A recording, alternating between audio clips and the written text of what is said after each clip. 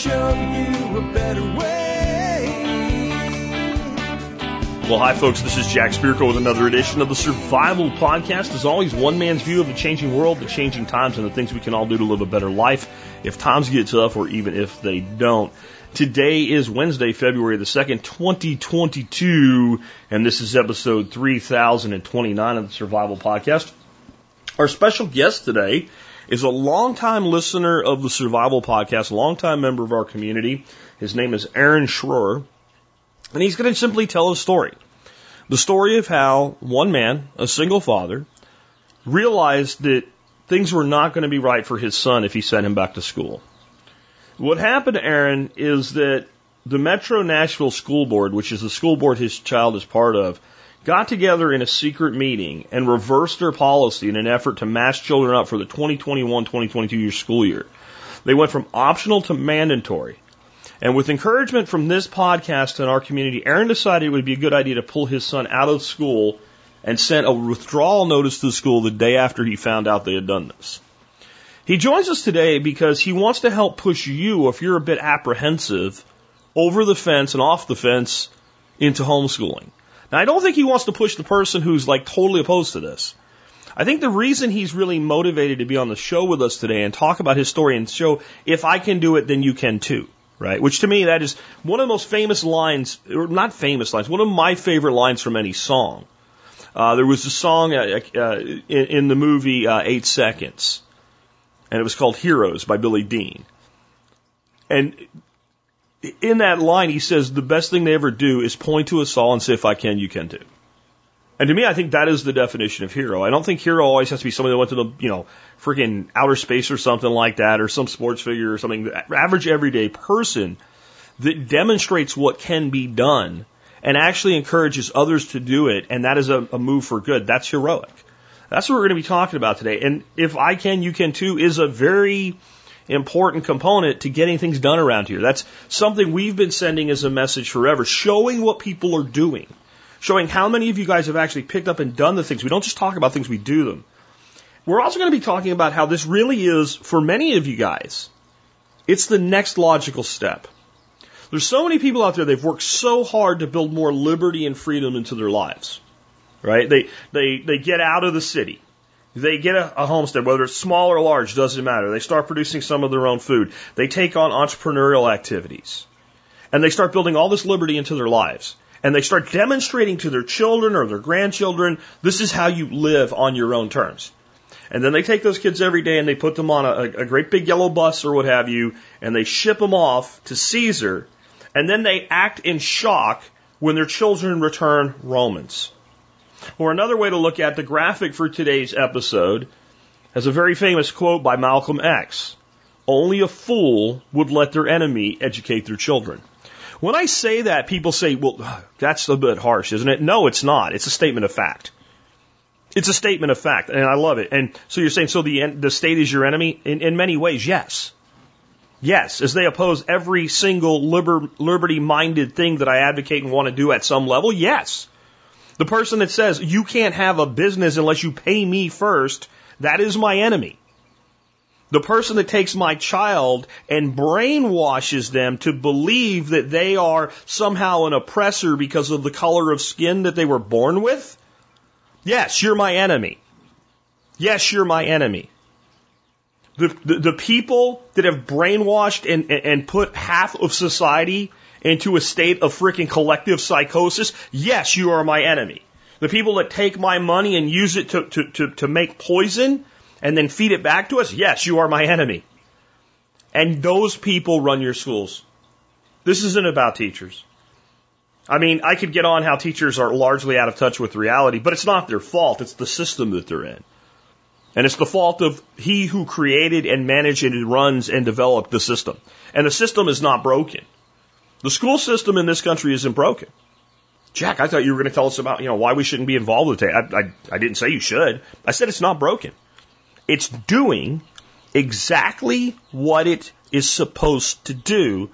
That indeed is the problem. So if you want to take the next step toward freedom, why not not stop? Right? Don't just stop. at demonstrating what freedom looks like for your children, grant it to them as well. There is no place they will go in life that is like school other than more school.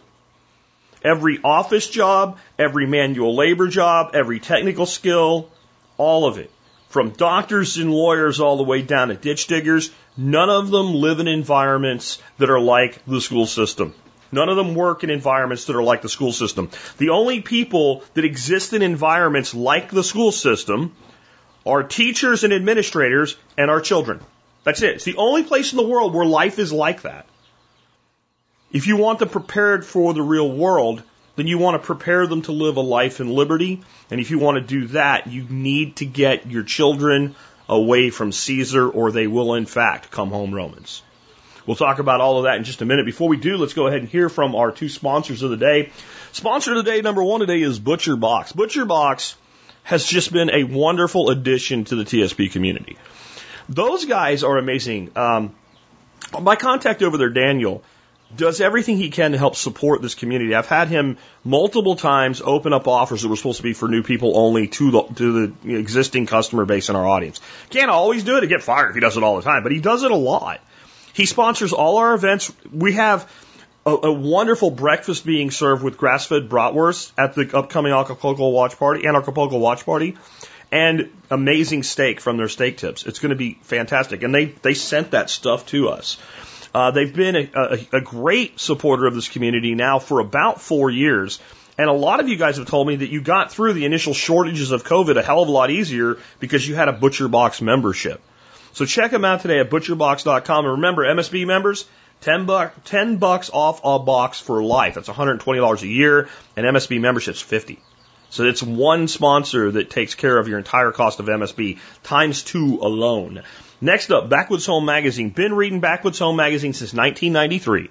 Been a subscriber since 1994. Need I say any more? I don't think I do. If you check out backwoodshome.com, you will find the premier resource for information and knowledge in the homesteading and liberty communities. Check them out today. You'll see why I've been a subscriber now. Again, since 1994, I've been a subscriber to their magazine. Again, backwoodshome.com. With that, let's go ahead and join the live stream and get Aaron on the line with us. And we are live, albeit a few minutes late due to some technical difficulties, and I want to welcome our special guest today, Aaron Schroer. Thanks for joining us today, Aaron. Awesome, Jack. Glad to be here. So we're going to be talking about homeschooling today, and I really like the angle we're coming from. I'm just a guy, run a business, got fed up with the school system, single dad, by the way, decided I'm going to homeschool my kid. Million reasons you could come up with not to do it, but you figured out that it was more important to do it than come up with excuses, and you got it done. And you've been doing it. Now we're going to talk about how it all worked out and what led you to that decision. Before we dig into that, though, just kind of let people know, who is Aaron, man? Like, you know, what do you do professionally, and how'd you end up doing that? I know you're a serial entrepreneur, basically. How'd you end up where you're at, and did that have anything to do with kind of like, you know, if I can do my own thing, then maybe I need to be teaching my kid to do his own thing too? Yeah, it absolutely did. So, you know, professionally speaking, I dropped out of college from Georgia Tech, right around the year 2000. And I guess I watched the movie Office Space a couple too many times and saw my future in a cubicle, and I opted out then. So, I kind of took a left turn after doing some soul searching and decided to pursue a career in crafts. So I started a furniture shop. I did an intensive course in Scotland for a year and started building furniture, doing furniture repairs, but mostly building stuff, and just kind of elevated through the years and built a really nice shop, and just kind of got frustrated with some of the kind of revolving door problems that industry sees. It's a really difficult thing, and started another business with some people, and they just weren't great to work with. So I decided partnerships weren't for me. And that's kind of when I dug in to get into home inspections.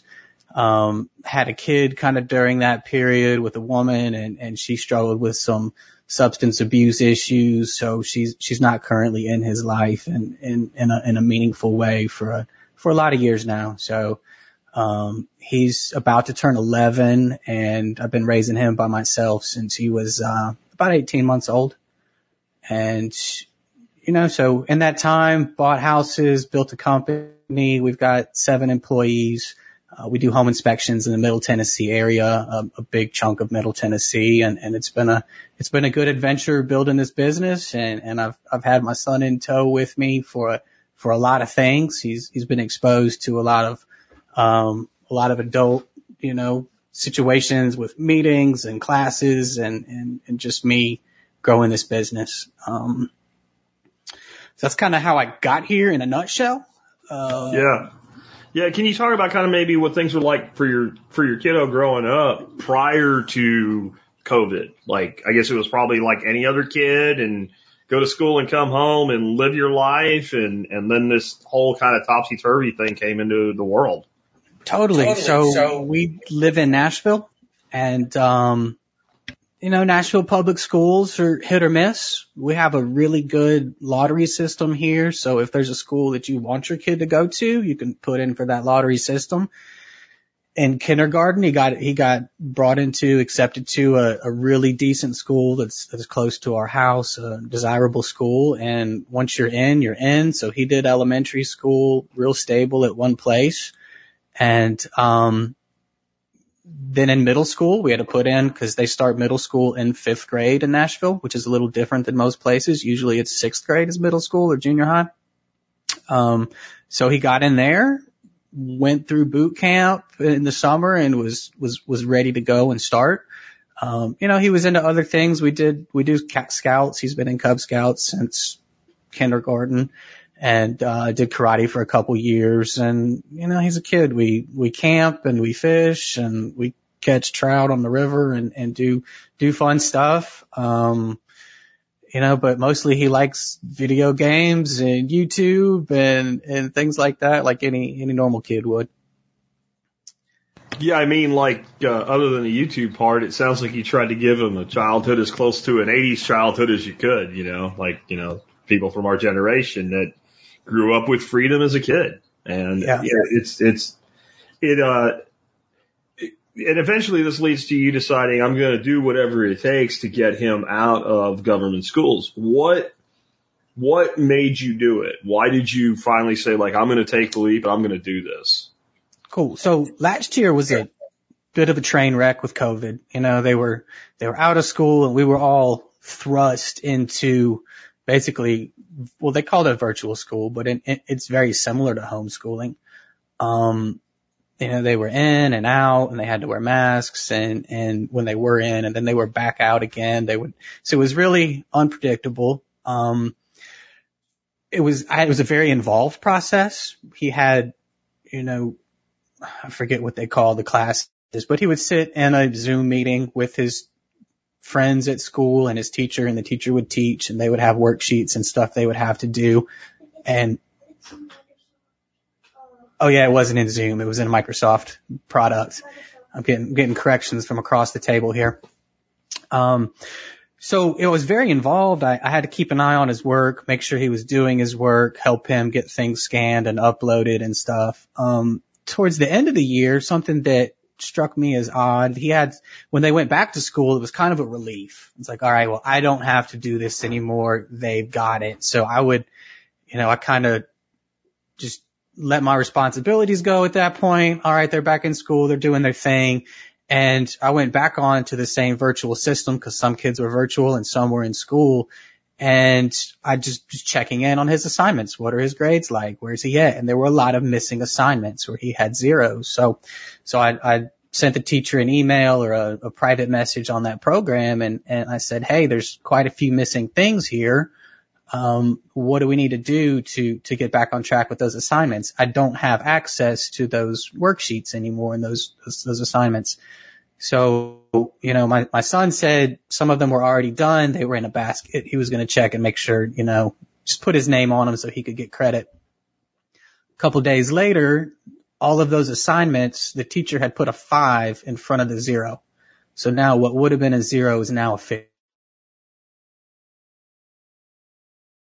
Okay. You shouldn't get credit for work that wasn't done. And I feel like this is a kind of probably a No Child Left Behind type thing where we just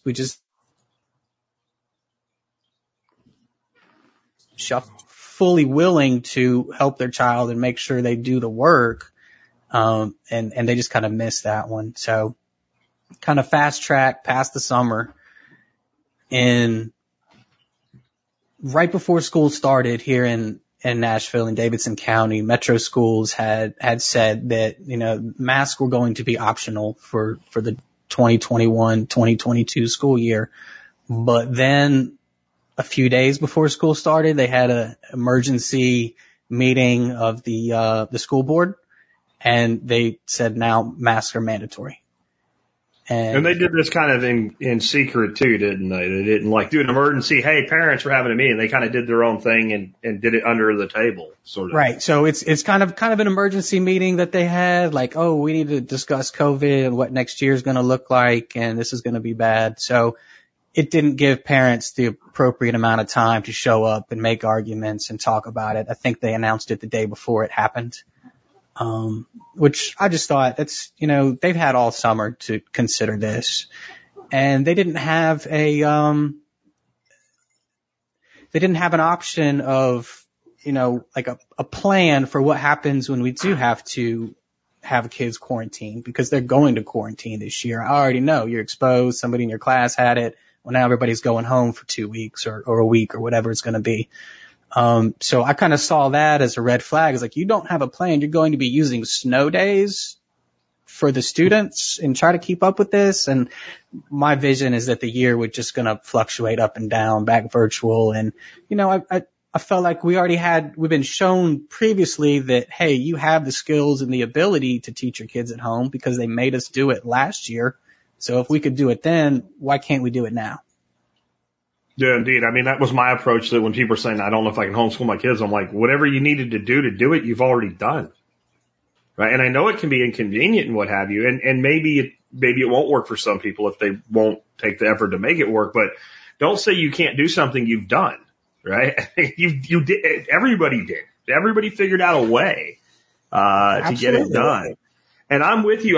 The masking thing was something that we kept hearing, well, we're not going to do it. Maybe we're going to do it. Individual school districts over and over. We have no statewide mandate for kids to wear masks in school, but that was one of the things I'm like, you're not taking my grandchildren and putting masks on their face for 8 hours a day all year long. You're not doing that. Then the other thing, like you said, with the whole, they're going to close down, open up, close down, open up. Like there's no stability, and kids need stability. It's better off, even if school didn't have all the problems that it does, a kid, to me, is better off with the stability of, okay, well, I'm going to learn from home and I'm always going to be learning from home versus I'm in and I'm out and I'm in and I'm out. And then I guess the thing with the way that the schools were handling it is they were basically teaching our kids that they were a threat to other people by existing. Right. And that's terrible. And one of the most ludicrous things that really struck me emotionally, because I was already picking my son up from school and sitting in the pickup lines after school because daycares got closed and bus services got closed. And when I go to scoop him up, like, there's 4 kids in a field in the front of the school throwing a football, wearing masks. And I'm like, you gotta be kidding me. Like, they are in the middle of a field, just 4 boys running around.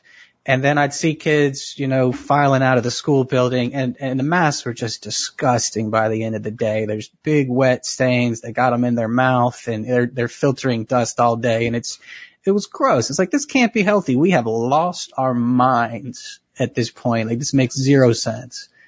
We had some early in the whole thing mandates here in Texas that eventually went away. And after they went away, I also kind of saw the damage being done to our kids with it, in that I would go out to a restaurant or something like that. And this was after they stopped the stupidity of you wear your mask so you sit down, or, whatever nonsense that was. And I'd see parents bring their kids in, and the parents were not wearing masks. And the kids weren't. It was almost like they were enjoying it. And my wife and I would sit and go, well, what is, and we'd realize, like, that's from their schooling. Mm-hmm. They've been actually taught that this is like a good, virtuous thing, and they all have their little decorations. And so, like, these kids are sitting there enjoying being masked. And again, I'm like, that's not being done to my kids. That's not happening. I feel the same way. I'm with you. And there's a lot of other things, but it was like, okay, that's the last straw on the back of the camel, and the camel's back is broken, and we're done. There is no more. there's a verse in the Bible, to hither thou shalt come and no further, right? And like that line's back there, but we're done talking about it. Right. And when I consider what kind of breaks my heart is, you've got kindergartners and first graders who are in school and this is all they've known. Like they have no baseline of what normal is. And for people to say this is the new normal, like I reject that idea. I'm not good with it. Yeah, I'm not good with it either. And I think that whole statement of new normal is yet another straw in the back of a very tired, very weary camel. So what did you actually have to do to withdraw your kiddo from school in Tennessee? I guess it varies by state.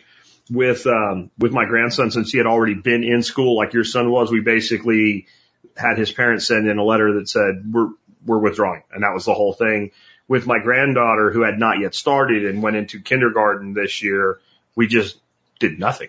Like since they were never registered, there was no need to withdraw. There was no need to like tell the school that she won't be showing up. There was a zero sum, but we had to take some action with my grandson. Mine was similar. And, this wasn't something that I really knew about. So I did all my research the day that the school board came out with their decision. And, the state's website is not super easy to navigate because homeschooling is not something they're trying to promote for some reason. But I do know that, hey, there are multiple options and avenues that one can go here. You can sign up under a co-op program or some sort of umbrella school where they'll keep up with records and attendance and compliance. But ultimately what I found out is, man, there are some really, really simple options here in Tennessee. Like all I need to do, I registered as an independent. So we're not under a program. Like I set the curriculum, anything goes. So they have a form on the website that I had to fill out and send back in. I had to send in my high school diploma and I had to send in his shot record. And with that, like it was official. So I emailed the things, I sent them, I followed up by calling the office and just making sure that they got it because I want to verify. It could have been weeks before I heard anything. And when they asked, well, what's your reason? I said, well, because of the school board's decision yesterday. And a lady on the phone says, I'll just put other. You put what you want. I'll put other. So it was really simple. And like I said, it didn't take a whole lot. Most people are under the impression that they've got to join some sort of at least online homeschooling program. And here in Tennessee, that wasn't the case. Yeah, we don't have any requirements really at all. There's 4 core courses, and I want to talk to you about what that you have to say that you're teaching. But even in Texas, it's like no one comes and checks. It's more like you have to say you're doing this if you're asked, basically. Mm-hmm. We have teachers in the family, and one of them's like, well, are they doing Texas history? Because they have to do Texas history. I'm like, I don't know. In the summer, we'll take them to the Alamo. Like, no. But you have to. I'm like, no, we don't. And, they really couldn't get past this because they have to do it in their, it's part of the curriculum in Texas. And in my case, I am using an online curriculum, and my grandson and granddaughter are basically attending a school that's accredited in the state of California remotely. So they're not even going to school in Texas. And they really that was, and I'm like, yeah, wow. And these are the people that teach our children. You can't grasp this. No, we don't have to do this. So what are you required to teach within your curriculum? Is there any requirements specifically whatsoever? Or? So the requirement here is, I think every other year students get tested with what they call a TCAP test. It's, your basic standardized fill in the bubble tests. Say what? Oh, 3rd and 4th grade in elementary does TCAPs. They have another one for middle school and high school. So this is a year where he'll have to do some standardized testing, but that's just going to be math and English, I believe. There may be some history stuff too and science, but it's just basic standardized testing. We're using a program called IXL. It's an online web-based program, IXL.com. And, it has some really great features that is based on standardized testing, right? So, we spent our first week doing evaluation hey, you're gonna sit here on IXL, and this was a program that Metro Nashville schools had been using for years. So we're familiar with it, knowing that it covers all grade subjects. So with that, he spent his first week kind of evaluating. I want to look at your handwriting. So we've got a composition book out, and we did handwriting practice, and I had him do a typing tutor. Let's see how many words per minute you're typing.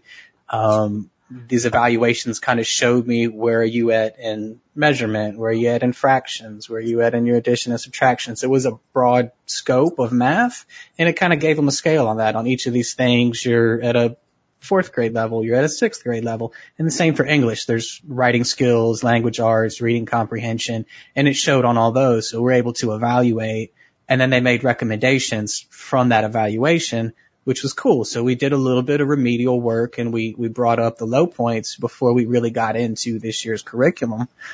And then it'll link to and give you recommendations for the Tennessee state standards. So I just kind of use that, and they have, I think, just about all the states, but those state standards may not be on what their recommendations are for grade level. So when he was learning about Sacagawea, because Tennessee wants people to learn about Sacagawea, it was actually like a 3rd grade lesson.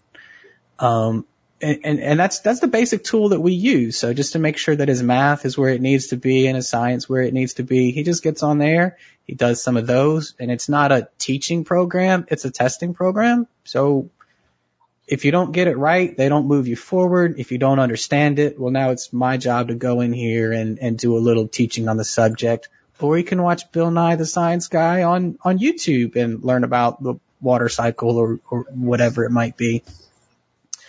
So that's kind of been our strategy for the academic stuff and the expectations we're going to have to meet later. So it actually seems like there's a little more oversight in the state of Tennessee than Texas. Like we literally don't do anything. Like we've actually figured out that if we want certain, like for our own information, if we want to know they're at a certain grade level or whatever, there's a test, and I can't remember what it's called. I think it's Ohio or something, and I don't know that it actually stands for something. It's not actually the state of Ohio. I'm not sure, but it's standardized testing like that, and you can either just do it so you have the information for yourself, or it can be administered by any licensed teacher. So like we could have like my sister-in-law or another family member's a teacher actually administer the test as a proctor if we wanted to do that. And we may or not.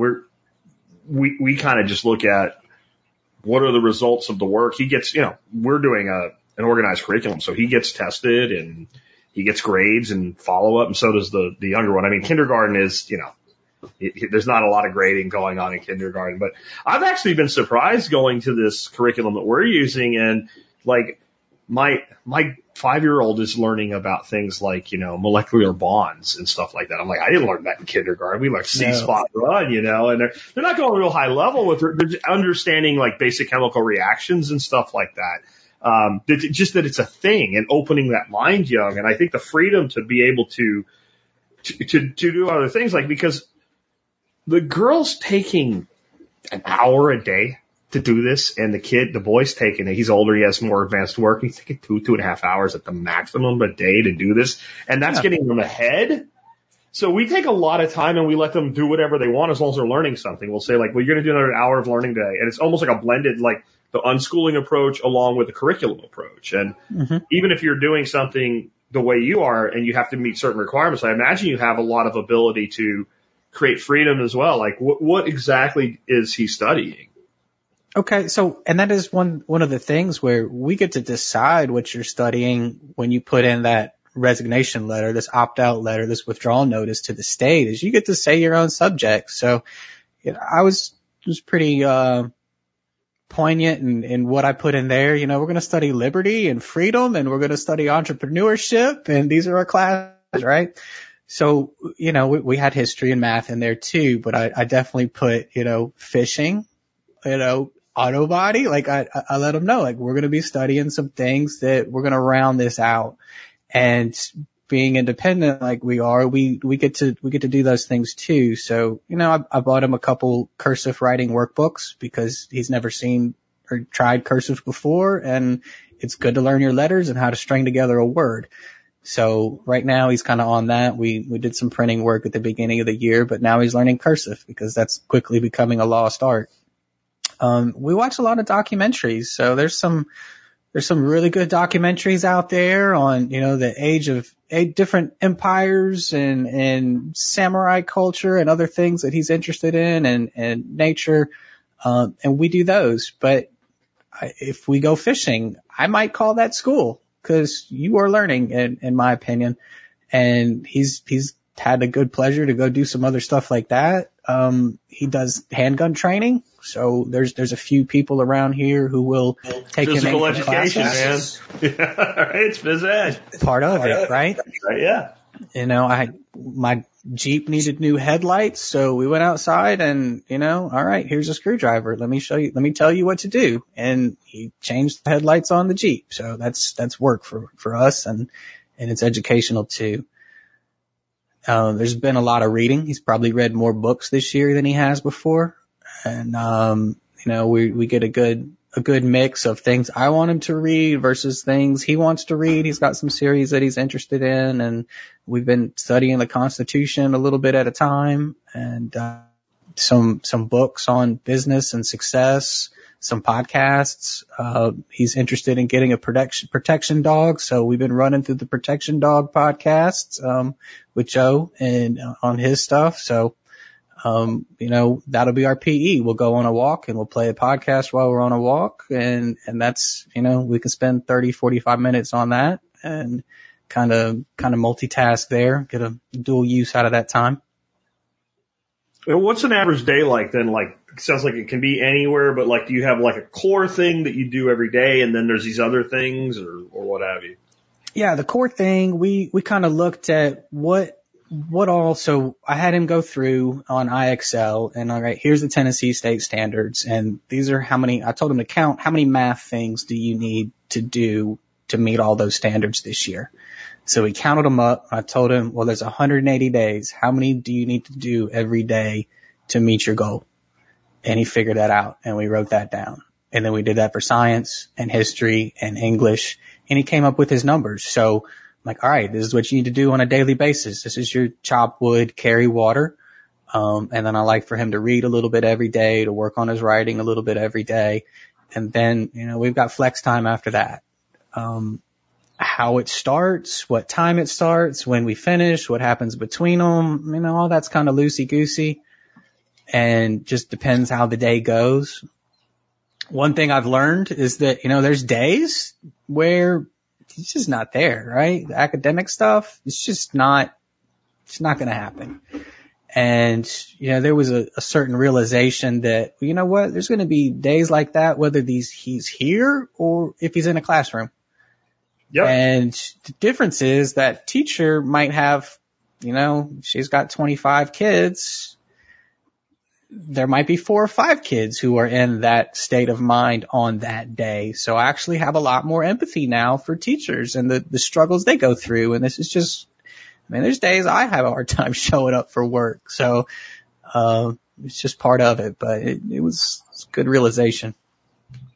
The thing about that though is, so what you're like, my wife and I have come to this realization doing this, like, there are going to be days, and if you think back to when you were in school, where like the teacher's talking and you're, I don't know, looking at a bird out the window or examining with intensity a piece of thread sticking out of your shoe and you hear nothing that they say and you don't care and nothing can make you care that day. And then it's like you're on this conveyor and the conveyor is moving and you're not. And then when you drop back in, everybody that was paying attention's up here. Some people are way back there and you're in this middle state. But the thing, especially with math, right? Like the things that you were supposed to learn the day you checked out on, you don't know and you can't understand what's going on now that you're paying attention. Math is one of those others that's really like that. Everything builds on the next step. And the teacher doesn't understand why the kid doesn't understand, because as far as the teacher's concerned, we covered that yesterday or last week or whatever. Right. And then that everything's jacked up. Where if you're doing homeschooling and it's just a day where the kid's going to check out, we've come to peace with it. Okay. Right. As long as it's not a chronic thing, fine. Then just, we're not going to do school today, or we're only going to you're going to do one subject today or whatever. And they're still ahead. I mean, I got a kindergartner that's doing first grade classes. down to one course left for kindergarten. But we had a breakdown. 5-year-olds have breakdowns. It happens. Mm-hmm. You know, we had a breakdown the other day. I hear absolute total freaking toddler meltdown going on, and Papa Jack's got to go see what's going on. And I went and talked to her, and Grandma wanted her to do school, and she didn't want to do school. And we sat, and she went in our bedroom and slammed the door. You know, girls start early with that maneuver. She was in there hiding everything. I just sat down in the bed next to her, and I'm like, so let's talk about scheduling to a 5-year-old, you know. And I started explaining, I said, you know, we just need you to get a certain amount of work done every week.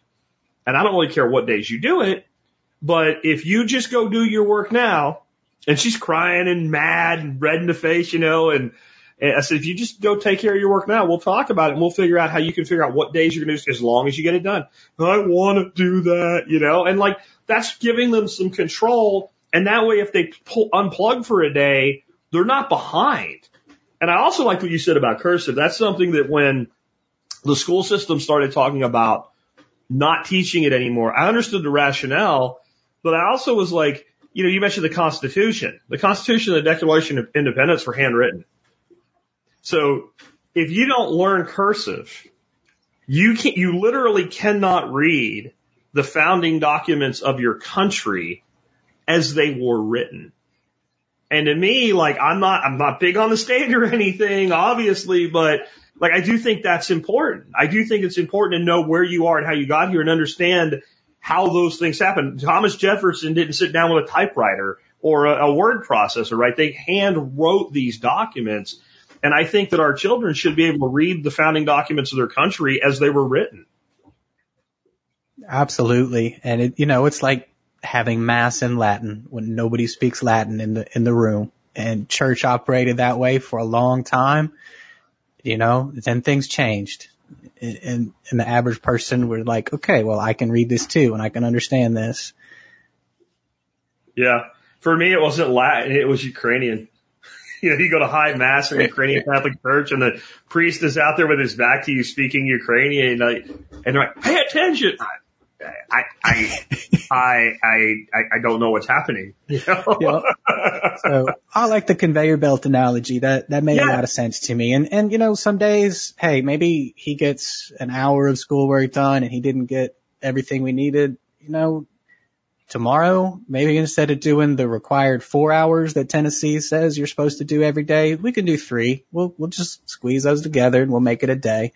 So I do keep a little log of what we've accomplished in a day and each day. So, I can go back and see when we're productive and what all we've done. And it's good. I mean, I think you have to like accept the advantage that you have as a home educator, because you can tell when a kid's done. Even when they're trying to pretend they're paying attention, they just can't anymore. And talking more at that point or forcing more information at that point is a waste, right? Mm-hmm. And I think that like one of the things that helps homeschool parents is coming to peace with, we're done for the day. Or we're done for, you know what, the kid will run out and play with a football or something. Go take a break. Go take 30 minutes off, come back in, reset. Like, and you know, you're an entrepreneur, so you know, like there are times when things have to happen in your business. Like even though we had technical difficulties and I had a generator leaking and other things going on right before we started, like we're going to get this thing done because we've set a time for an interview.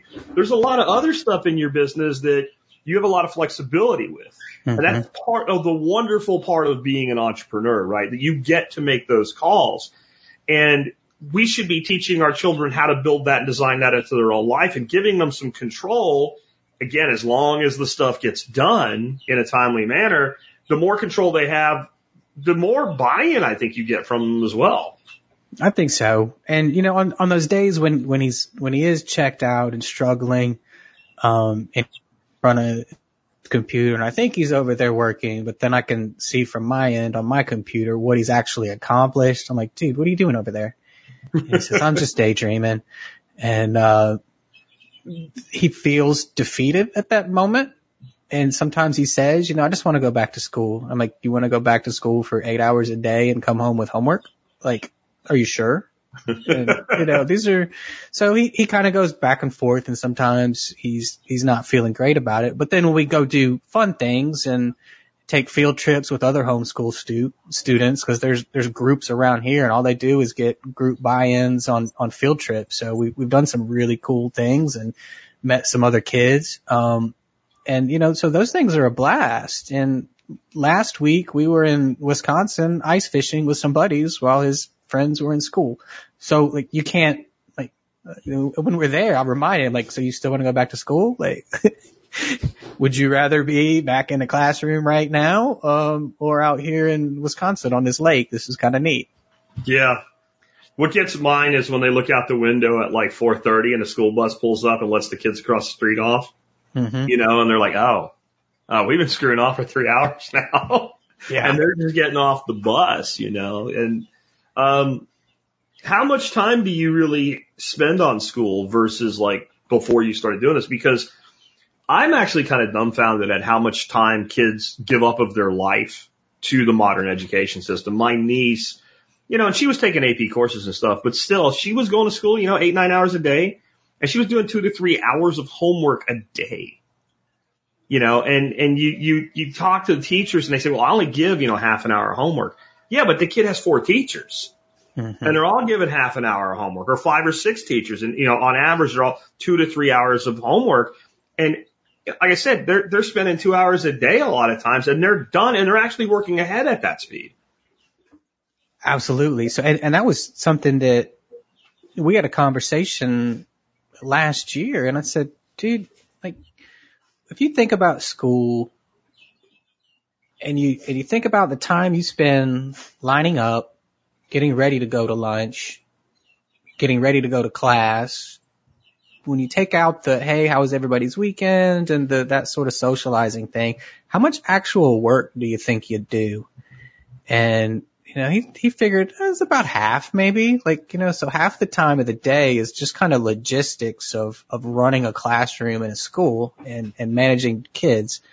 So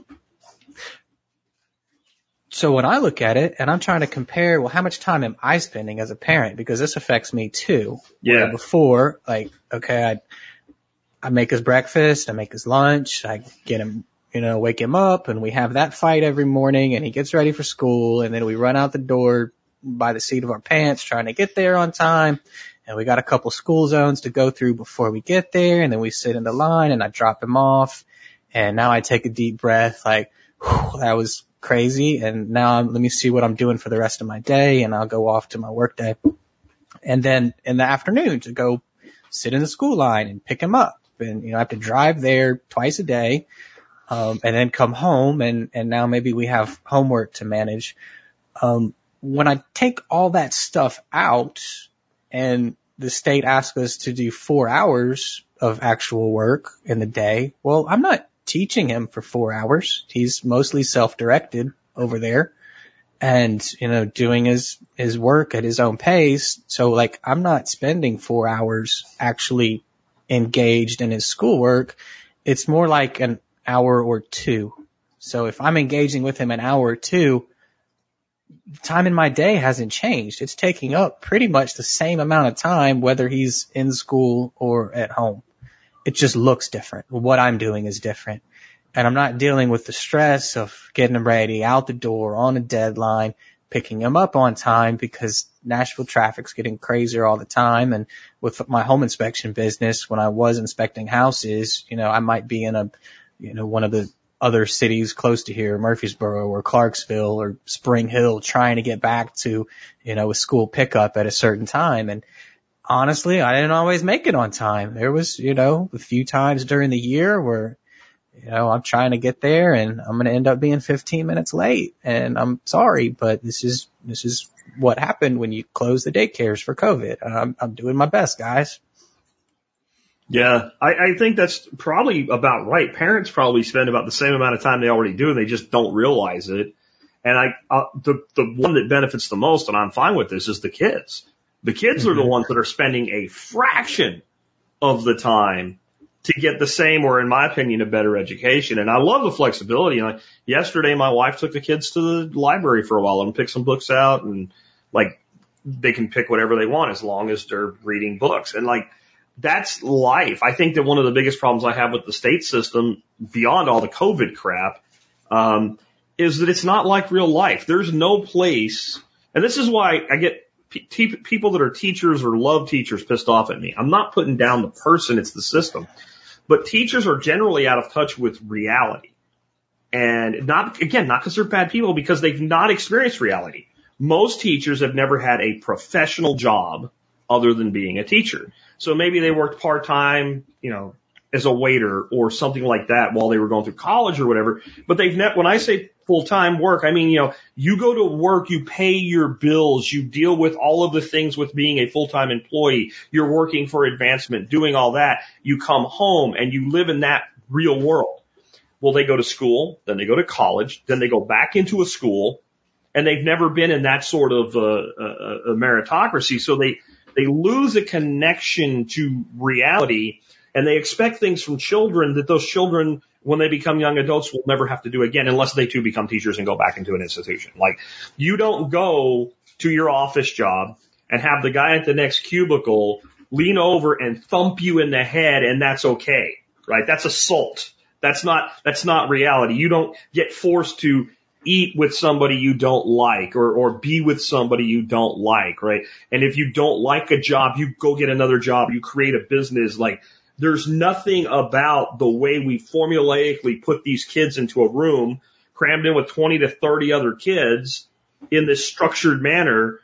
The only thing even close to it's the military, and the military is more reality than school. And I say that as a former soldier. And I think it gives us such an advantage for our kids, or in my case, my grandkids, to be educating them this way, because they're able to now start building the life they want much younger and figure out that, hey, it's going to be up to me to build my life. Because I think the biggest disservice to our kids in the government school system today is we condition them to believe a falsehood. Way more false and way more damaging than the people that worry about, we tell the kids, Santa Claus stories, right? And that is that if I just go to school every day and I study hard and I get good grades, when I get out, everything will be good.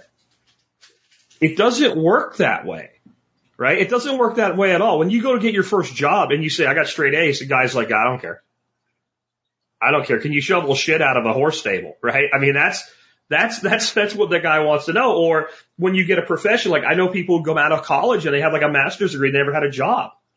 And they live with that fantasy the whole way through the situation. And then they graduate and they're like, I have a master's degree. I'm worth 80 grand a year. And no, you're not. No, you have no experience. Where I think when we bring kids through this path, they're getting so much input on what they're doing that they're able to kind of lay the groundwork to have that knowledge that I'm going to have to do something beyond show up and present my little report card. Because I even know grown adults that are very miserable. And I'm talking people older than me. And you can tell what it is that their life didn't work out the way they planned. And they were good students. They did go to school. They did work hard in school. They did get good grades. But life just didn't work out. And I feel like this path prepares children a lot better, if that makes sense. It totally does. And I know some real screw-ups who make a lot of money. And, the people who, growing up, teachers like, this guy just cracks jokes and slacks off and he can't focus. And, those type of people make great salesmen because they're a lot of fun to be around and they have people skills. And, when people, one of the biggest objections, especially from women, right, is that how will your child get socialized? They need to be around other kids. I don't get that much from guys, but women, it's a real concern. And like you said, this is not normal socialization. And I'm not trying to raise a child. I'm trying to raise a man.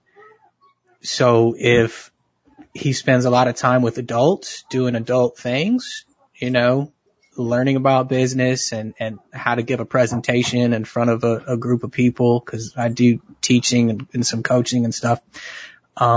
Like that's a good thing. These are the skills he needs to learn. He needs to learn how to meet a stranger, connect, and how to act in that type of society, not the school system. I think that he does need time to be a kid too, right? We need to play a little grab ass and goof off on the playground. And those opportunities are there. There's scouts, there's field trips with homeschooling students. You can put them in jiu-jitsu. There's all sorts of cool stuff that kids can do and be around other kids, So we can do those opportunities. You don't need a steady diet of that sort of thing. That's, I think, not as beneficial. No, I agree. And the whole socialization thing is to me, it's retarded. It doesn't make any sense. I mean, they play sports. My granddaughter's in cheerleading. Like, there's all kinds of ways to get your kids involved with other kids. And then they get that thing called voluntary association with the kids that they're with. Like, no one makes them be friends. And if you have a kid, when you do like cheerleading, it's not like at school, mean girls thing or whatever. Like, it's a private thing and you put the girls in it and whatever. If there's a kid that's really a problem, they go away. No one tolerates that. When you have a sports team, like you put the kid in basketball or football or whatever, if one of the kids on the team is a jerk, it's like, hey, you talk to the parents and say, you either square Johnny away or Johnny's not welcome here. Like, because that's actually the real world. People choose who they associate with and who they don't associate with. And there's nothing wrong with that. That's one of the problems I think that the school system's created now, is that they've actually convinced kids that that's wrong. You shouldn't be able to choose who you have to be nice to and get along with everybody. And I'm okay with being nice with people and get along with people as is required. I don't want to be a jerk to anybody unless I really need to be. And I want to be able to get along, like, as long as necessary, that you can go do what you do and I can go back to doing what I do. But long-term forced association, that's only going to lead to problems. To me, there were problems when I was a kid, and they're going back to the 80s here again, but nothing like what I see today. Nothing like it's the same pattern, but it's just much worse, because I think there's much more of this whole, you have to be integrated with every other single person around you at all times. And that's just not how humans are wired. We don't work that way. Even in families, when everybody loves each other, still people have, like, you get a group together, certain groups kind of form and have conversations. The guys talk about football and women talk about whatever they want to talk about. And there's interaction and moving back and forth. But there is kind of this, you go to a party, people voluntarily associate, and that whole thing has been taken away from our children. Mm-hmm. Absolutely. So what does your son think about all this? He's there correcting you, which we've had a few people call out and say it's pretty cool. I mean, generally homeschool kids get concerned about accuracy and things, Yeah. But how does he think about all this? It's a great experiment. I'll definitely say that much. And for the most part, he's doing a fantastic job. Sometimes he's hard on himself. Like I said, when he does space out and he doesn't quite get accomplished what the expectation is for the day. And then I'll just try to reel that back in and say, well, hey, look where this shows. Like, it shows all of your English skills on a 6th grade level. Like, you've already, for all practical purpose, finished the 5th grade in English. We're still going to do this stuff, but like, look how good you're doing. And math, look where you were and look where you are today.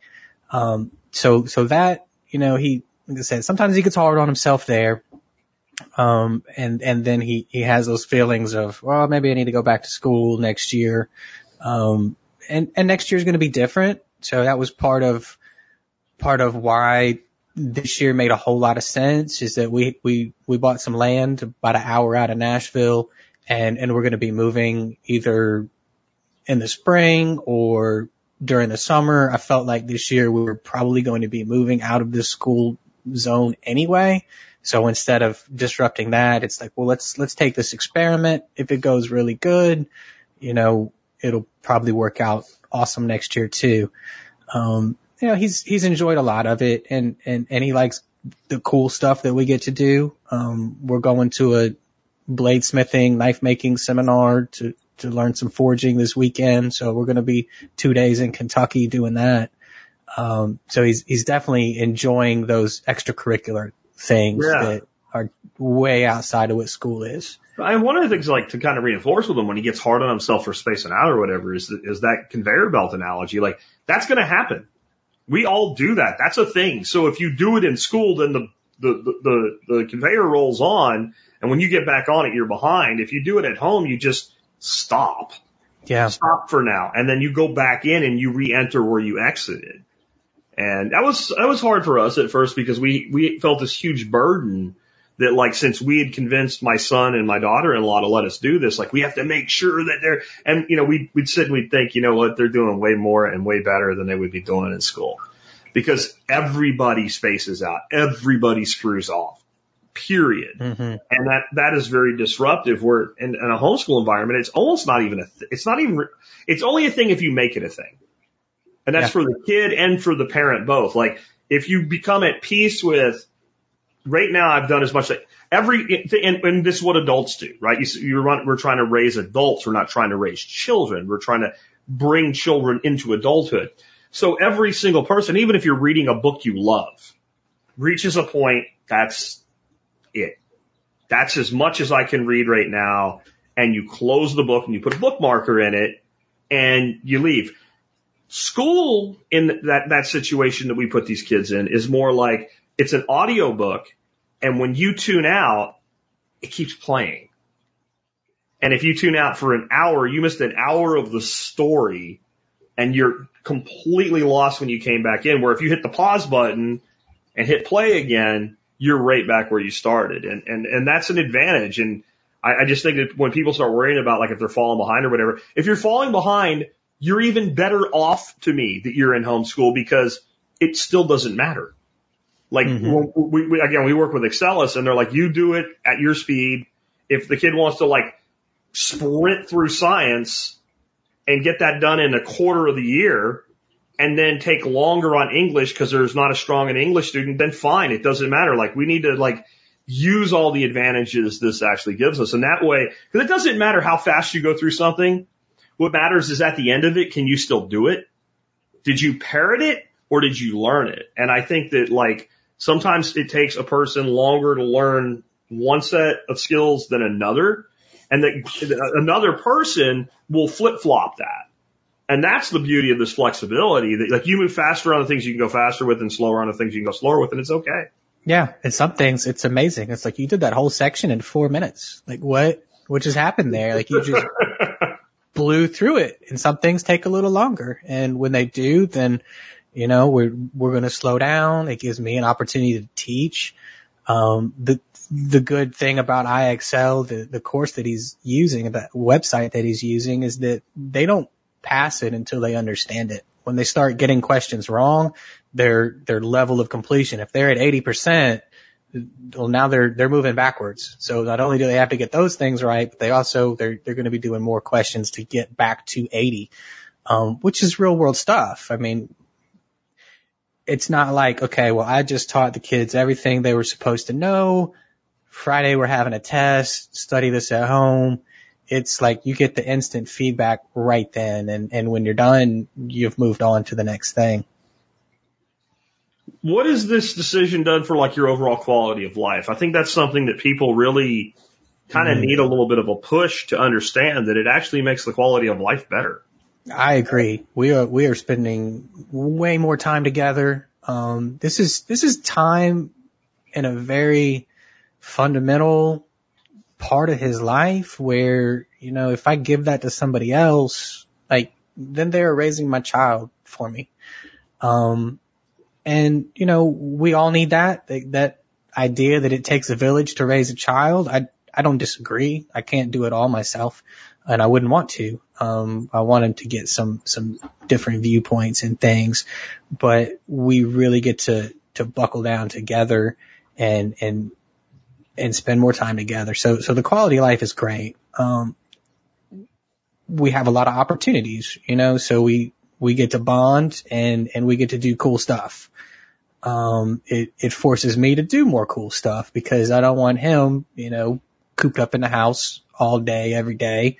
That's not my goal here. I'm not trying to be, isolationist in that way. So, you know, it forces me to be creative, you know, like we have to, well, what exactly do I want him to know? I have to kind of evaluate, you know, how we're going to make the most of this time.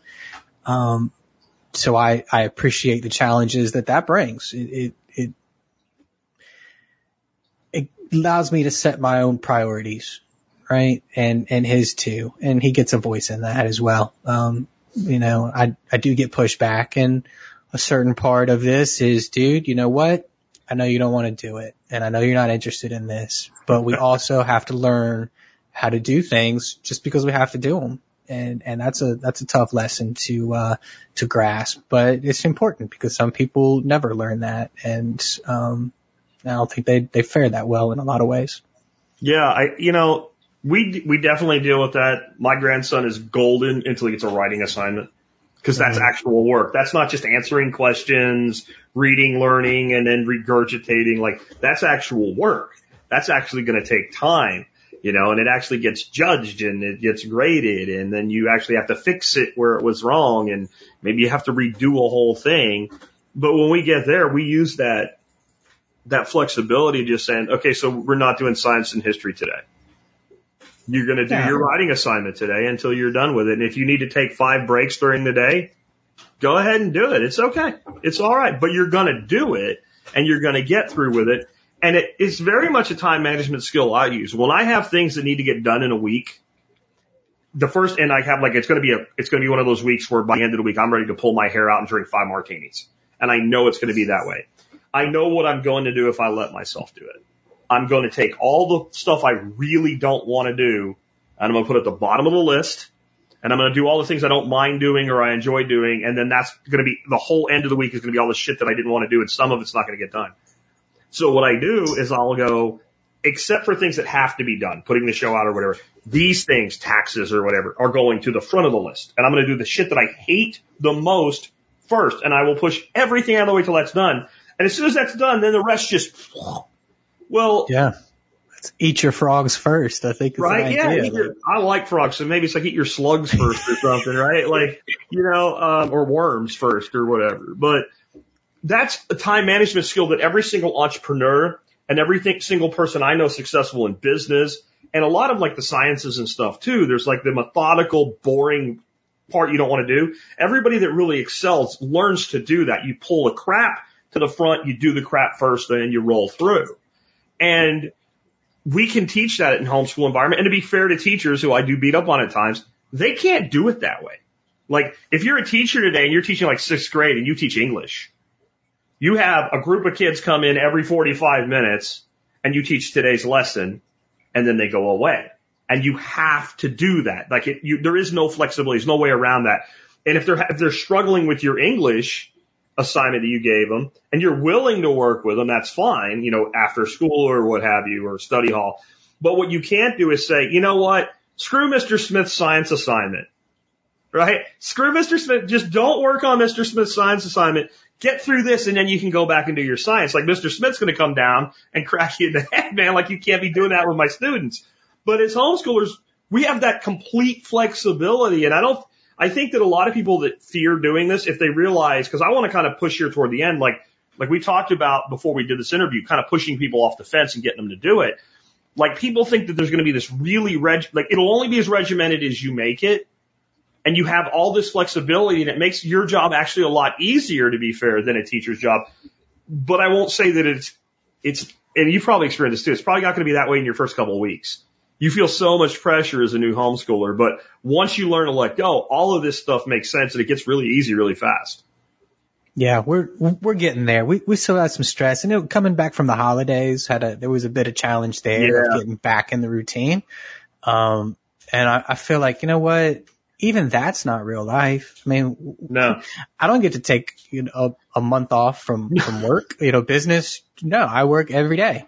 And it's, there's a book called Chop Wood, Carry Water, and it's just doing the basic things we need to survive and live and keep things on the right track. And I feel like we would have done better to break away from the structured school year where, hey, we take all summer off. That too isn't the real world. So, having to go back and look at that, I think just some real simple, that, hey, we put a little work in every single day would have been beneficial for us. And that transition would have been so easy because once you do find a good rhythm and a routine, it's not hard or complex. Until you break it, like you're saying, and then getting them back in. There's always a little bit because they're our grandkids, so they're usually not here during the weekend. So they go home on Friday, they come back on Monday. Now we got to get back into it.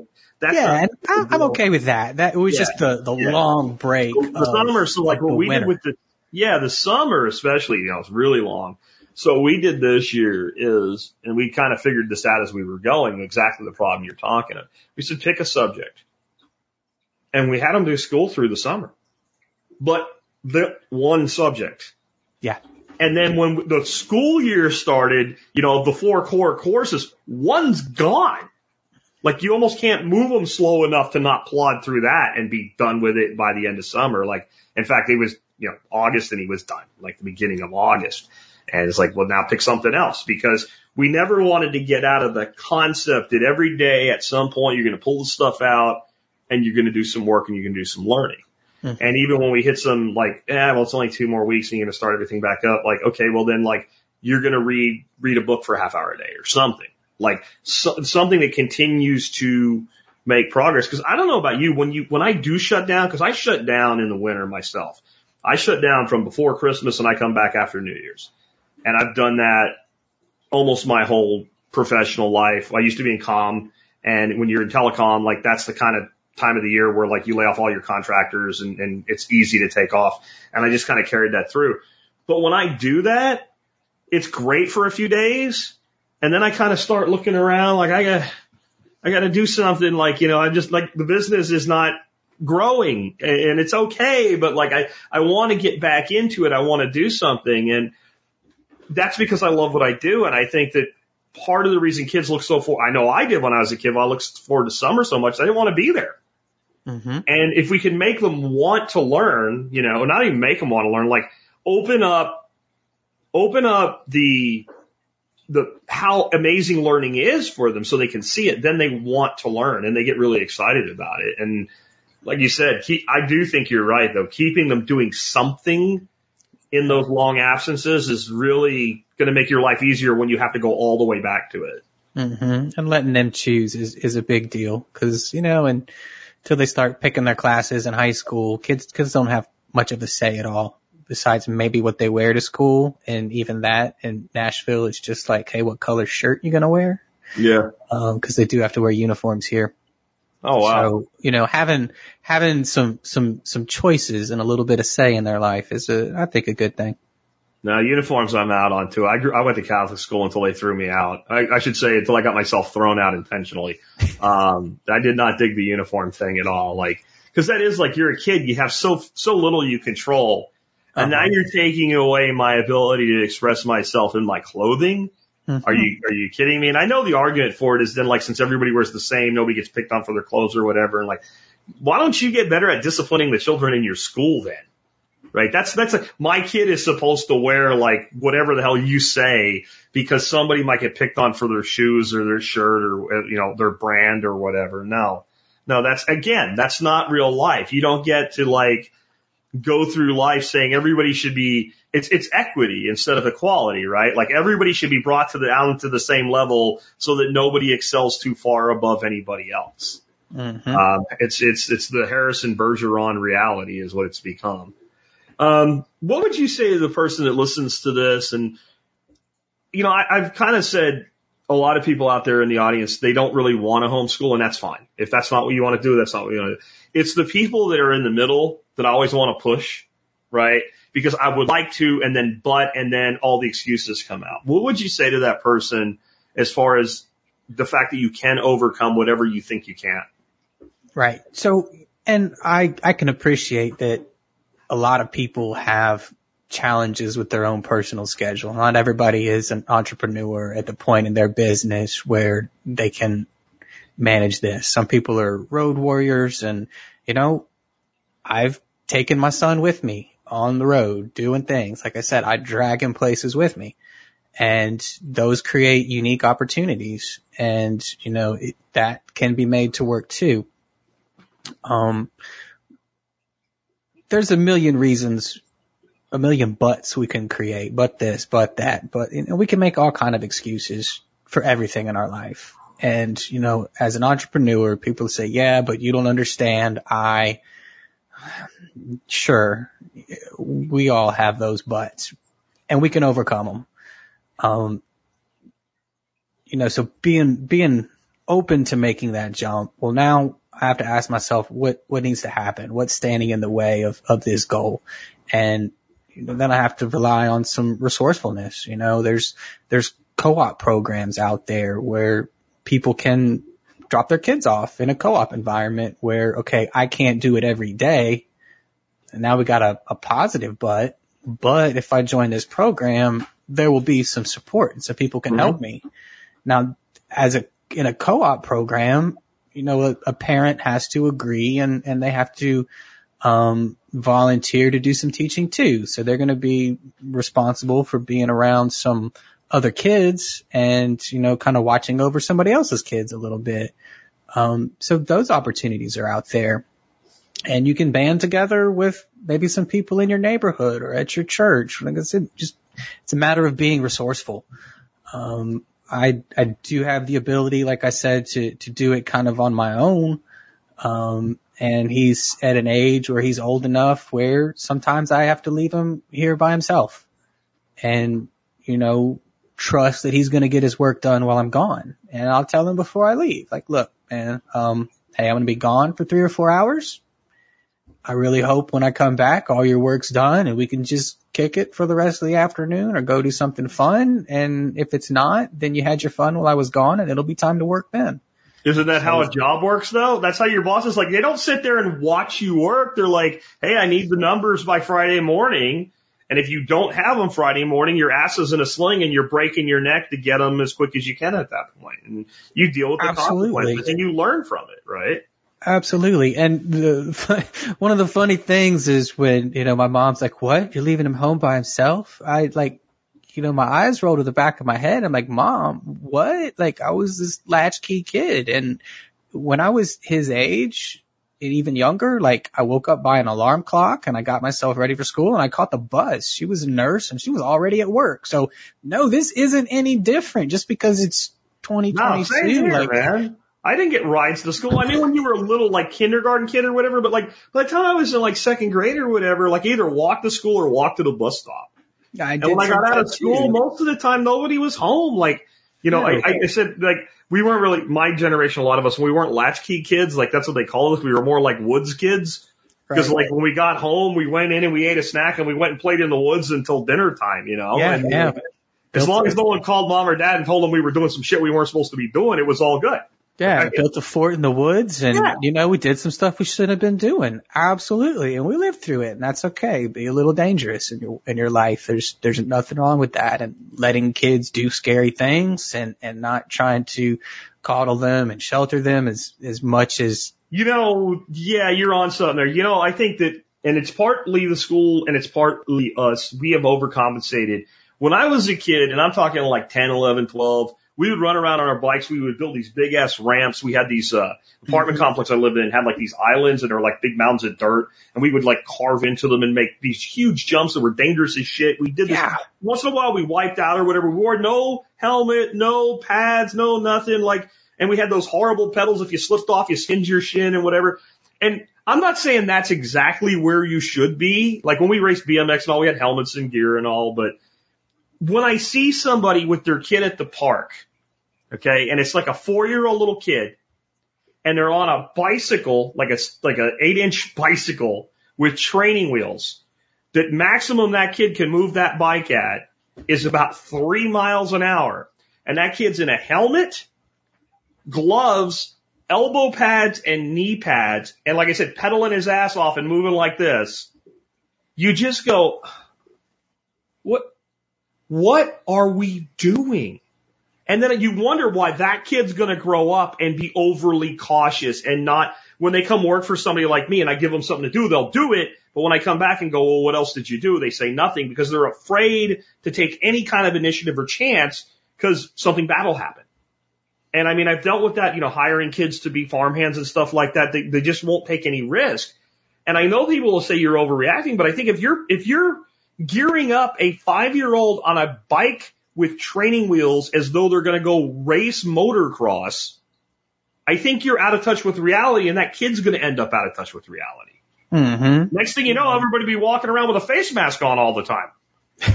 Because you might breathe the wrong air and die. Like, I mean, that's like, how do you think we got here? And you know, when you take the training wheels off and you know they're going to crash and there's going to be a skint knee or an elbow, probably a great day to utilize some pads. And, you know, let's get through that hurdle and they're riding a bike. Well, then you probably don't need them every time again. Like, it's going to be okay.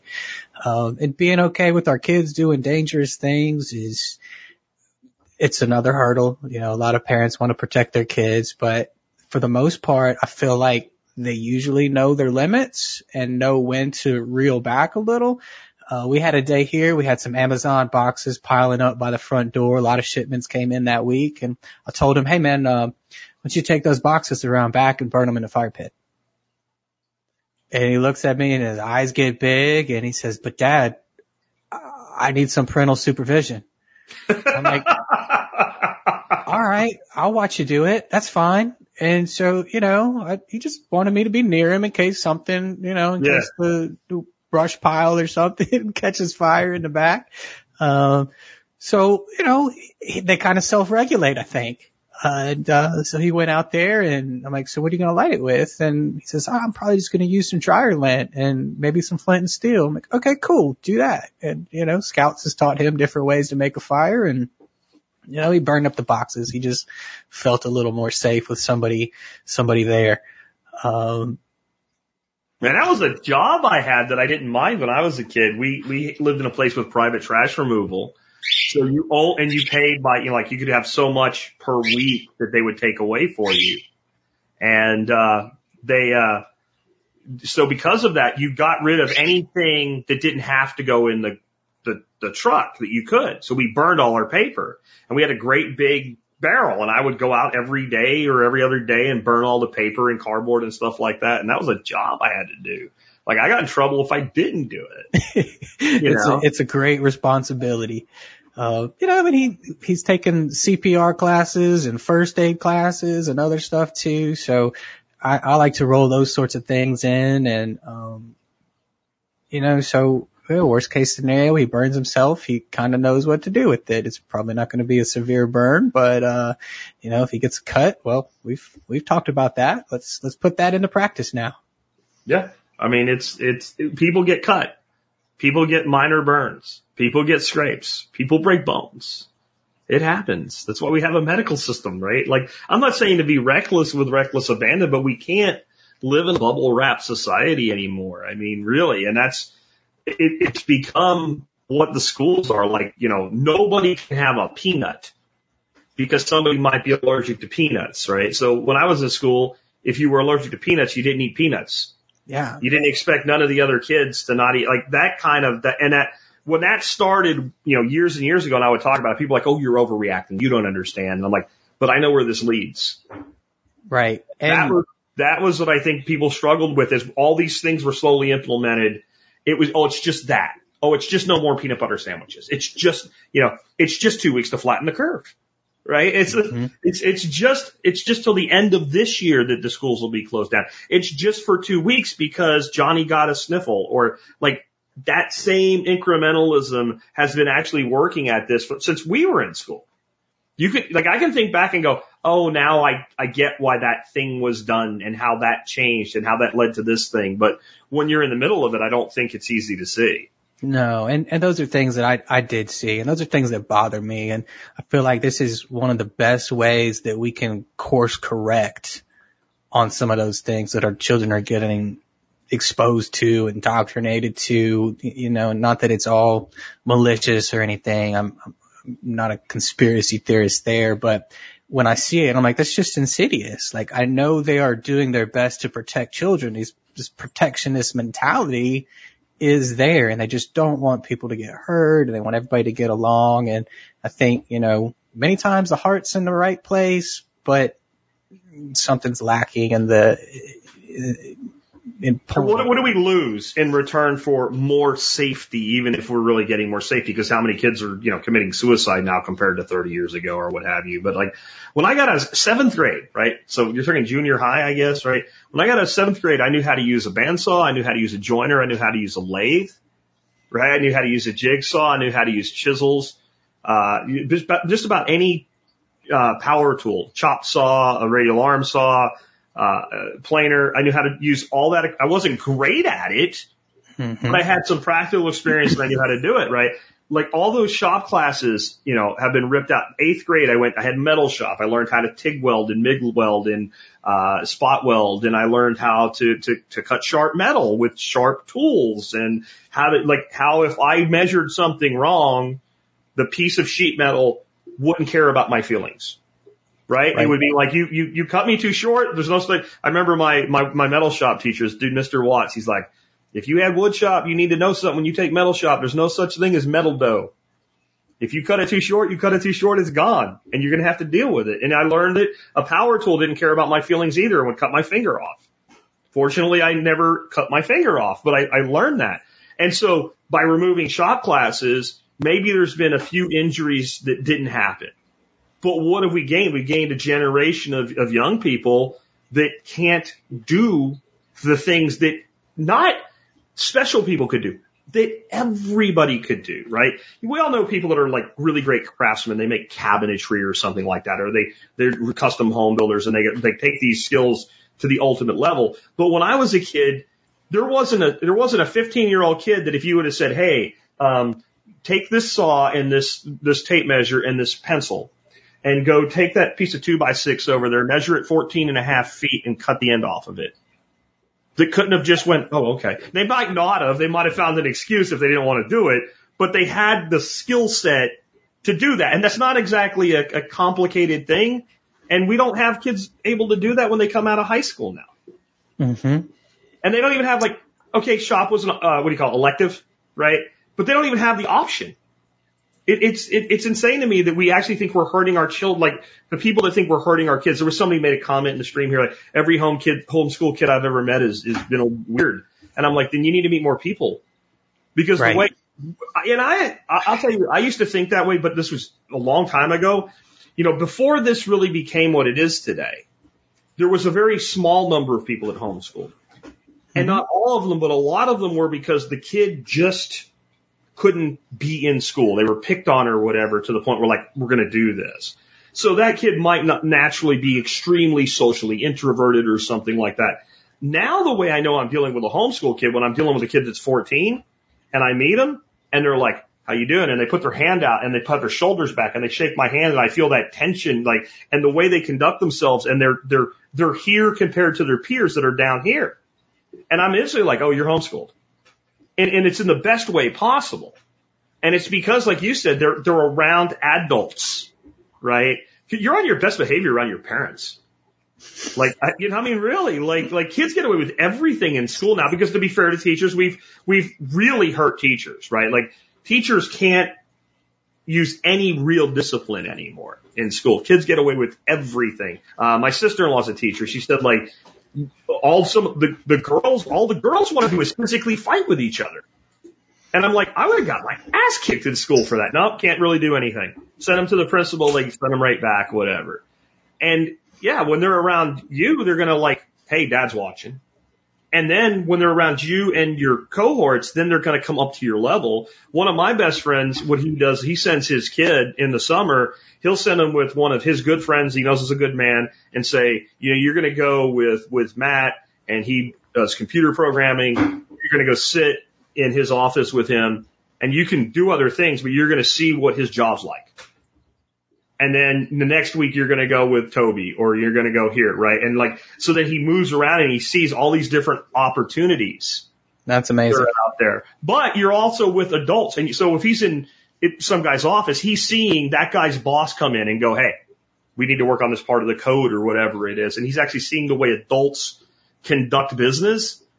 And I think that brings people up.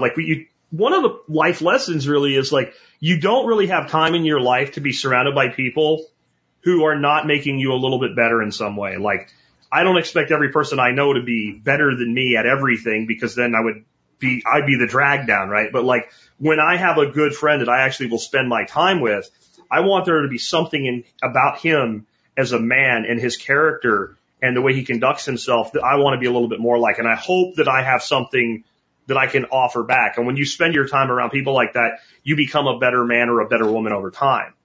If you spend all your time around kids fighting for a pecking order, then you're a perpetual kid fighting for a pecking order. And so I completely agree kind of with where you've come from with this, that by being around adults, they act more like adults. Right. So, and this week I'm onboarding, we've got a new employee. He's coming in as a business development manager, a sales manager.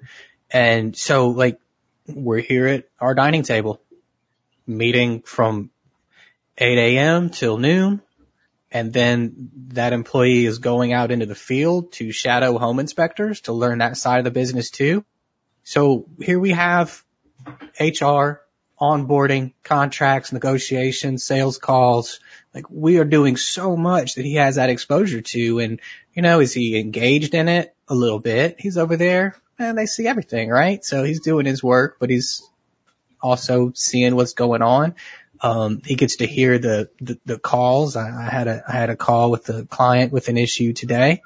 I did that on speakerphone. So everybody got the benefit of that call. Our new business development manager, cause he'll probably be handling some of those issues that do arise in the future. Every business deals with them. And then we did payroll this morning. So I showed him how to do payroll, and my son knows, hey, these guys get paid for what they do and they pay taxes, and this is what it looks like. And this is where they got some bonuses for good things they did. And look, nobody did the good things. Nobody's getting the bonuses this week. So it's so diverse. And we did a woodworking project this year, a Christmas gift for a buddy of mine's wife. He's a retired Green Beret, and she wanted to put all his cool stuff in this massive shadow box. And I know somebody with a amazing commercial woodworking shop, and I called in a favor and say, hey, can we do this? And we're gonna get a Cub Scout badge for it in the process, and we're gonna have some school stuff in here too, so we can get multiple uses out of it. So getting that exposure to the woodworking stuff and doing a bladesmithing class next week, like you said, these are all lost arts, and when we choose to homeschool our kids, we can fill in those gaps in an amazing way. Yeah, and what you see now when you look at YouTube University, is what I call it, all these channels that teach you how to do things, there's a tremendous demand by this entire generation, this millennial generation, which is no longer young people. Millennials are like 40 now almost, right? The oldest millennials, I think, are close to 40 years of age now. It might actually be like 41 might be the oldest millennials by that now. But they are the ones that are watching these YouTube channels on how to do wood turning. Or you look at some of the cooking channels, right? Like Pro Home Cooks with like 2.7 million subscribers. They're not all old people like us, right? It's all of these young folks that, younger than us folks, I guess, that didn't learn these skills coming up. And now they're going back and self-teaching themselves these things. And that tells you leaving it out of their educational path was a huge mistake. It was a huge mistake. And, it continues to be a mistake that it doesn't look like anybody wants to correct inside the institutions. And one of the things I said during the intro that you weren't here for was that I believe that everybody should look at doing this, even the people that believe in reforming the system, because I think it's the only thing that gets their attention. You can go to school board meetings, you can complain, you can even run for the school board, what have you. I'm glad if you do, and I wish you the best if you try. But what actually gets their attention is when their enrollment goes down 10% in the next cycle. And if they ever reform it, and I'm not saying, but if they ever do, it will be at the point where they go, a quarter of Americans are homeschooling their kids. I think that will be like the earth-shattering Paul Revere moment of like, oh, we're totally losing control of everything. And I think right now we've doubled the number of homeschoolers each year for the last 2 years. Whoa.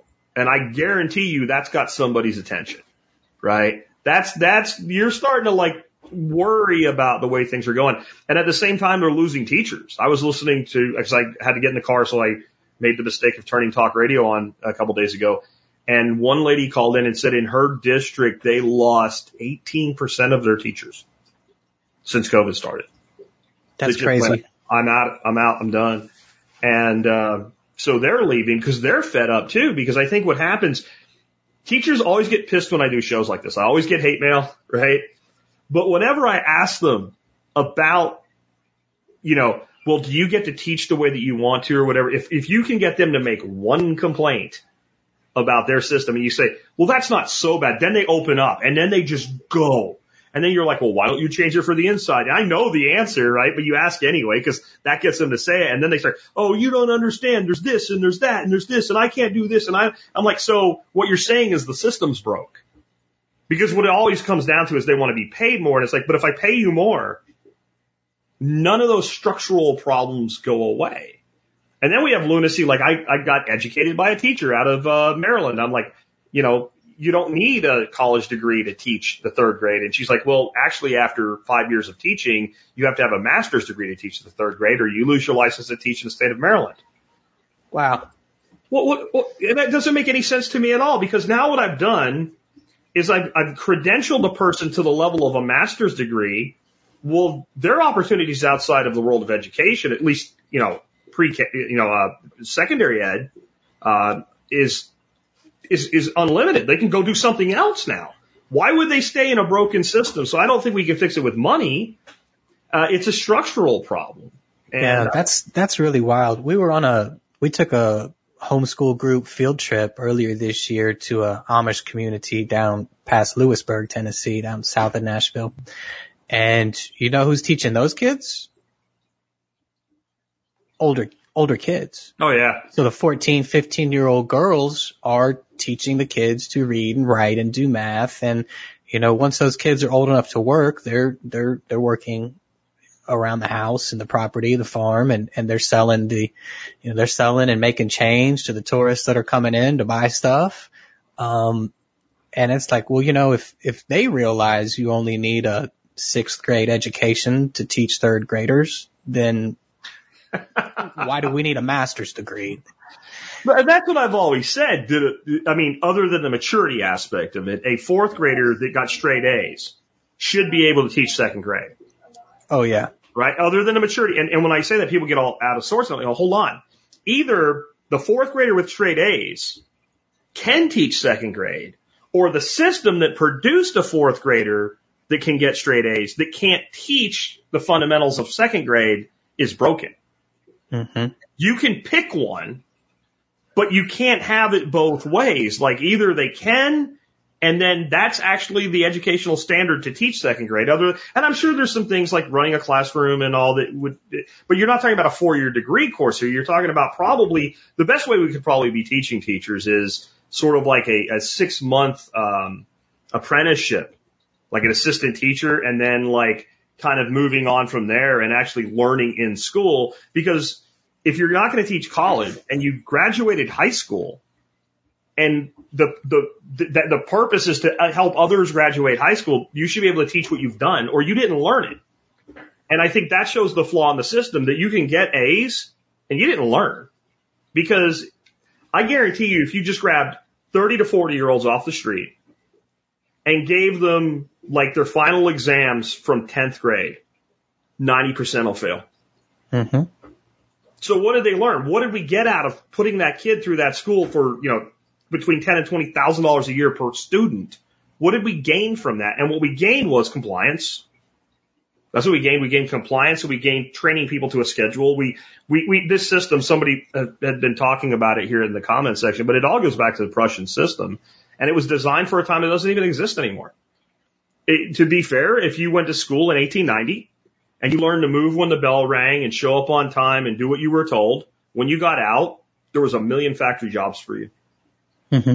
And when you got out of school, they said, well, if nothing else, I know you know how to do this and you can read, so I can give you an instruction manual, right? And then if you excel, we'll move you up. But today, like, that doesn't really buy much. Being able to just do what you're told, that's not really the American economy anymore, thank God. It's definitely not. I had a experience. So when I was a full-time woodworker, I actually taught woodworking through Metro Public Schools in the form of adult education. So we have adults signing up. They want to learn how to make a table, or I got to pick the project. And, one year on the first day, we had I don't know, 15, 16 people signed up to take this class that I had been teaching for 3 or 4 years. And after that first class, I had 3 people withdraw. And they went and they talked to the supervisor there, the director, and they said that, you know, they could tell I didn't have a teaching degree and they weren't going to learn anything in the class. And by some weird happenstance, they were teachers. They were educators. So they were college trained. And, you know, the instructor the director was really taken aback. He's like, what? Aaron, like, we get rave reviews about what Aaron teaches because I presented them with a ton of information and all kinds of handouts and printouts and just, we covered a lot of stuff. But just the fact that I wasn't a formally trained teacher with a degree, they couldn't handle that. And they didn't think that I could teach them anything, which is sad because here I'm somebody who has been trained internationally in an amazing furniture history that was passionate about it from the time I was 14, 15 years old and, had been doing this professionally, making a living, you know, building furniture full time. And you don't have anything to learn from me because I'm not a teacher. Like, it's just a really weird mentality. Absolutely, man. Well, I appreciate it today. This has gone almost an hour and a half now, so we need to wrap up. Do you want to take a moment here? I mean, we've talked all about homeschooling and the fact that anybody can do it, but you do run a business, and I know we have a pretty big contingency in Central Tennessee in the audience. You want to tell people quickly about your business and where they can learn more about it if they can use your services? Sure. Yeah. So the company is Tennessee Home Inspectors. Our website is getaninspector.com. So it's really simple. We operate in all of Middle Tennessee. I've got somebody who lives, Stewart County, Montgomery County line up around Clarksville, and we have inspectors in Murfreesboro. So we cover a really massive territory. If somebody just wants to have a maintenance inspection on their home, they're like, hey, you know, I've been living here for 6 or 7 years. We'd be happy to come take a look at things because what I've learned from, you know, the thousands of inspections that we do is that most really expensive repairs are just simply minor issues that went undiagnosed and unaddressed for an extended period of time. So if we can help people catch things on the front end, it'll save them a lot of money and help their systems last longer. I saw somebody did ask in the comments here, where am I moving to? I'm moving east of Nashville to the Hartsville area. Actually so just above Hartsville. And, so that's where I'm going to be located in the future. Very cool. Well, dude, I appreciate you being with us today. Thanks a lot for joining us. I'll make sure there's a link to, your website in the, show notes as well. And good on you for doing this. And thanks for reaching out and asking to be on the show. I think it's really important that we demonstrate to others the things that can be done because there's so many people that I think over the years I've met that said, but you had someone on and said they could do it. I thought if they could do it, I could do it. And it's not just this. It's like, I mean, John Dowie of Dowie Farms, like we had a guy on that talked about selling microgreens for business. He now runs a business selling microgreens. So he's like, if that guy can do it, I can do it. And he was just tired of having to work for other people. And like that became his thing. So I really appreciate you kind of demonstrating that this is something that anybody can do if they work hard enough. And as I always say, those of you that say but, stop saying but. Or stop saying I wish I could. Just simply ask yourself, how can I? And that's everything. That's homeschooling. That's starting a business. That's affording a house. That's getting a farm. Whatever it is for you, whatever you want. Start asking yourself, how can I? And every time you feel the negative component coming in about I'll never do it or whatever, just kill that and ask yourself, how can I? And you will get answers. You may not like the answers, but at least you'll get the answers. And again, thanks for being with us today, Aaron. Man, it's been a great pleasure. I've been listening to you for a long time. When I found you, you were probably on episode 300 or 400, and I went back and I started at episode 1, and I listened to all the first episodes while you kept with the new ones. I was listening to all of them until I kind of caught up, and there was a couple years where I fell off. And you had Corey you were on Corey's show for Fish, and I'm like, man, it kind of sparked me. I'm like, I'm gonna start listening to Jack again. And it's been great. It's encouraged me to start where I'm at. So I've made a lot of mistakes on my suburban lot, but I planted a lot of trees and fruit and garden, and I sheet mulched the front yard, a big chunk of that for a while. And, man, I've made a lot of mistakes, but I've learned a lot of lessons. So when I do move out to our 33 acres, like, I don't have to make those same mistakes at scale. Now I've learned some things, and I'm super grateful for that and everything you've taught me along the way. Well, hey, man, I appreciate it. Thanks for joining us today. Well, great discussion, guys. And I really do believe that when we have these people on that, you'd look at and say, hey, it would be difficult for this person to do this thing, and they demonstrate that it can be done, it does encourage others to pick up and do the same thing. I really don't think there's a greater gift that you can give to your children right now other than getting them out of this absolute crazy system that we've developed. And I know some people in this audience even are still for fixing the public education system. I'm going to tell you a simple reality, though. Government only fixes a thing when it has to. Government only fixes a thing when it has to. So the only way it's ever going to have to fix public education, government schools, is going to be for enough parents to leave the system for them to realize that they have to fix it. So whether you want to simply get your kids out like I wanted for my grandchildren, and if I have anything to say about it, they will never go back. Ever. Or if you actually want reform, you got the same solution. Take your children out of the desks where they exist as dollar signs for the administrators for the school district. Take the money away and they might start getting their attention. And I'm telling you, you can give them a better education at home than they will ever infinity get from public ed. You can do better than they can. I want to say it one more time because this is the place where most people doubt themselves. You, my friends and neighbors, can do better than them. The education we're providing for our grandchildren, and we're not special people, so far exceeds what public education delivers, it should be embarrassing to them. And that's the truth. With that, if you like the show and the work that we do, remember there's a couple ways you can support us.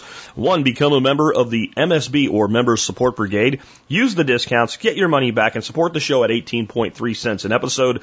To learn more, go to thesurvivalpodcast.com and click on members. And remember, military, law enforcement, first responders, Peace Corps members, all of you guys qualify for a service discount. That's active duty, retired, and simply prior service.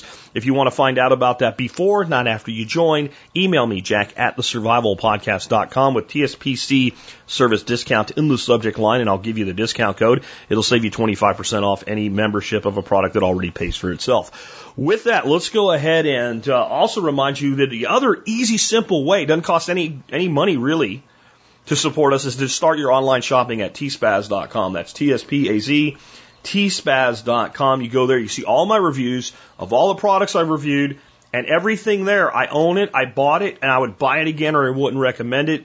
Today's item of the day is one for everybody out there that owns firearms and needs to maintain them. It's Birchwood Casey Gun Scrubber. This is, to me, an essential thing for maintaining firearms. It's basically a stripper. And it doesn't strip, Parker, blue or Parkerization or anything like that. What I mean is it strips all grime, grease, powder residue, oils, everything off any firearm part that you spray it on. And it does it almost instantly.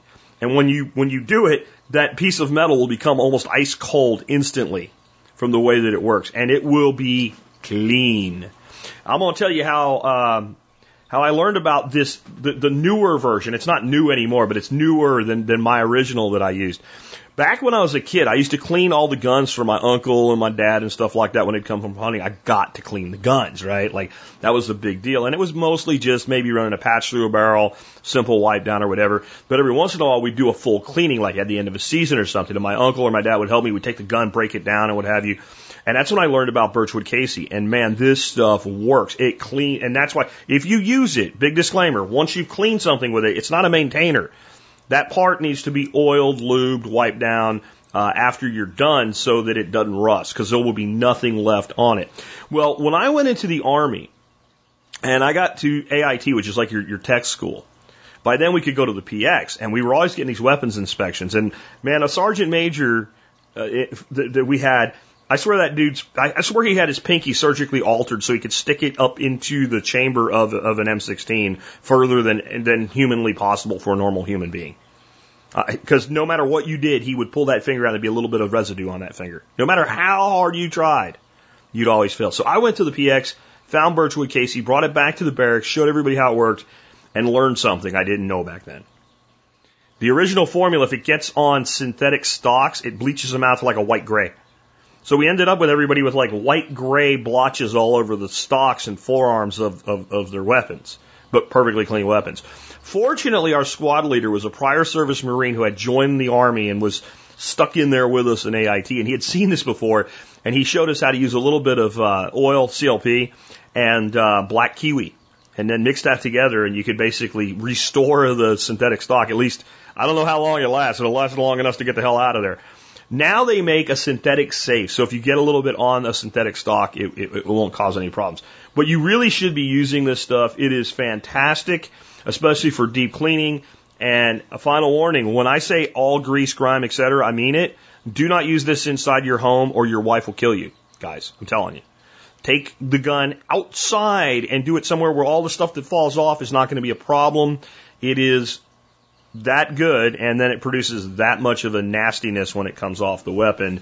Ask me how I know. Anyway, with that, let's wrap things up and remind you guys again that we have the rest of the week ahead of us. As long as we don't get shut down with this big Arctic freeze that's coming in, I want you guys in the south that are going to be affected by this freeze moving in tonight and over the weekend.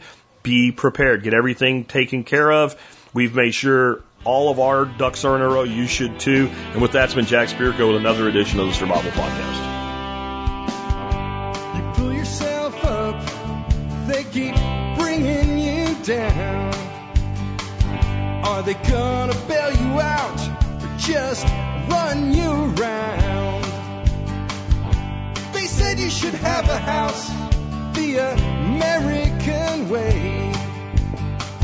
$1 down, $1 a month, and you'll never have to pay.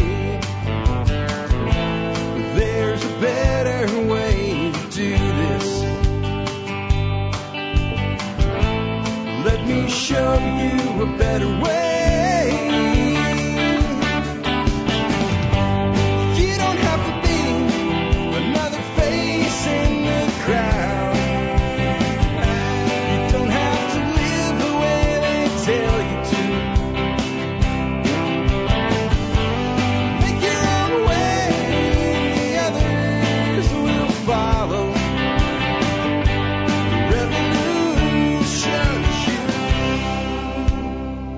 Revolution is you.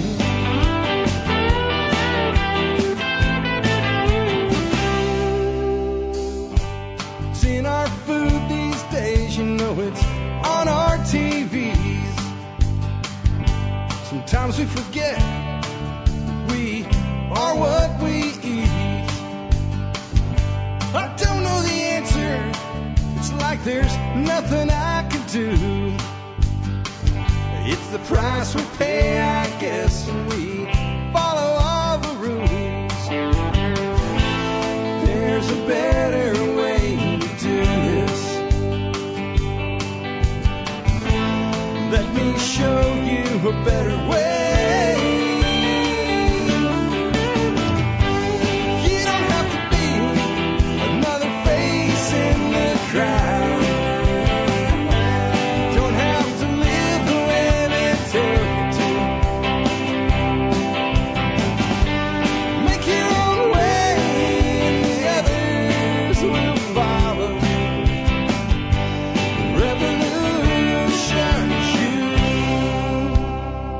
Revolution is you.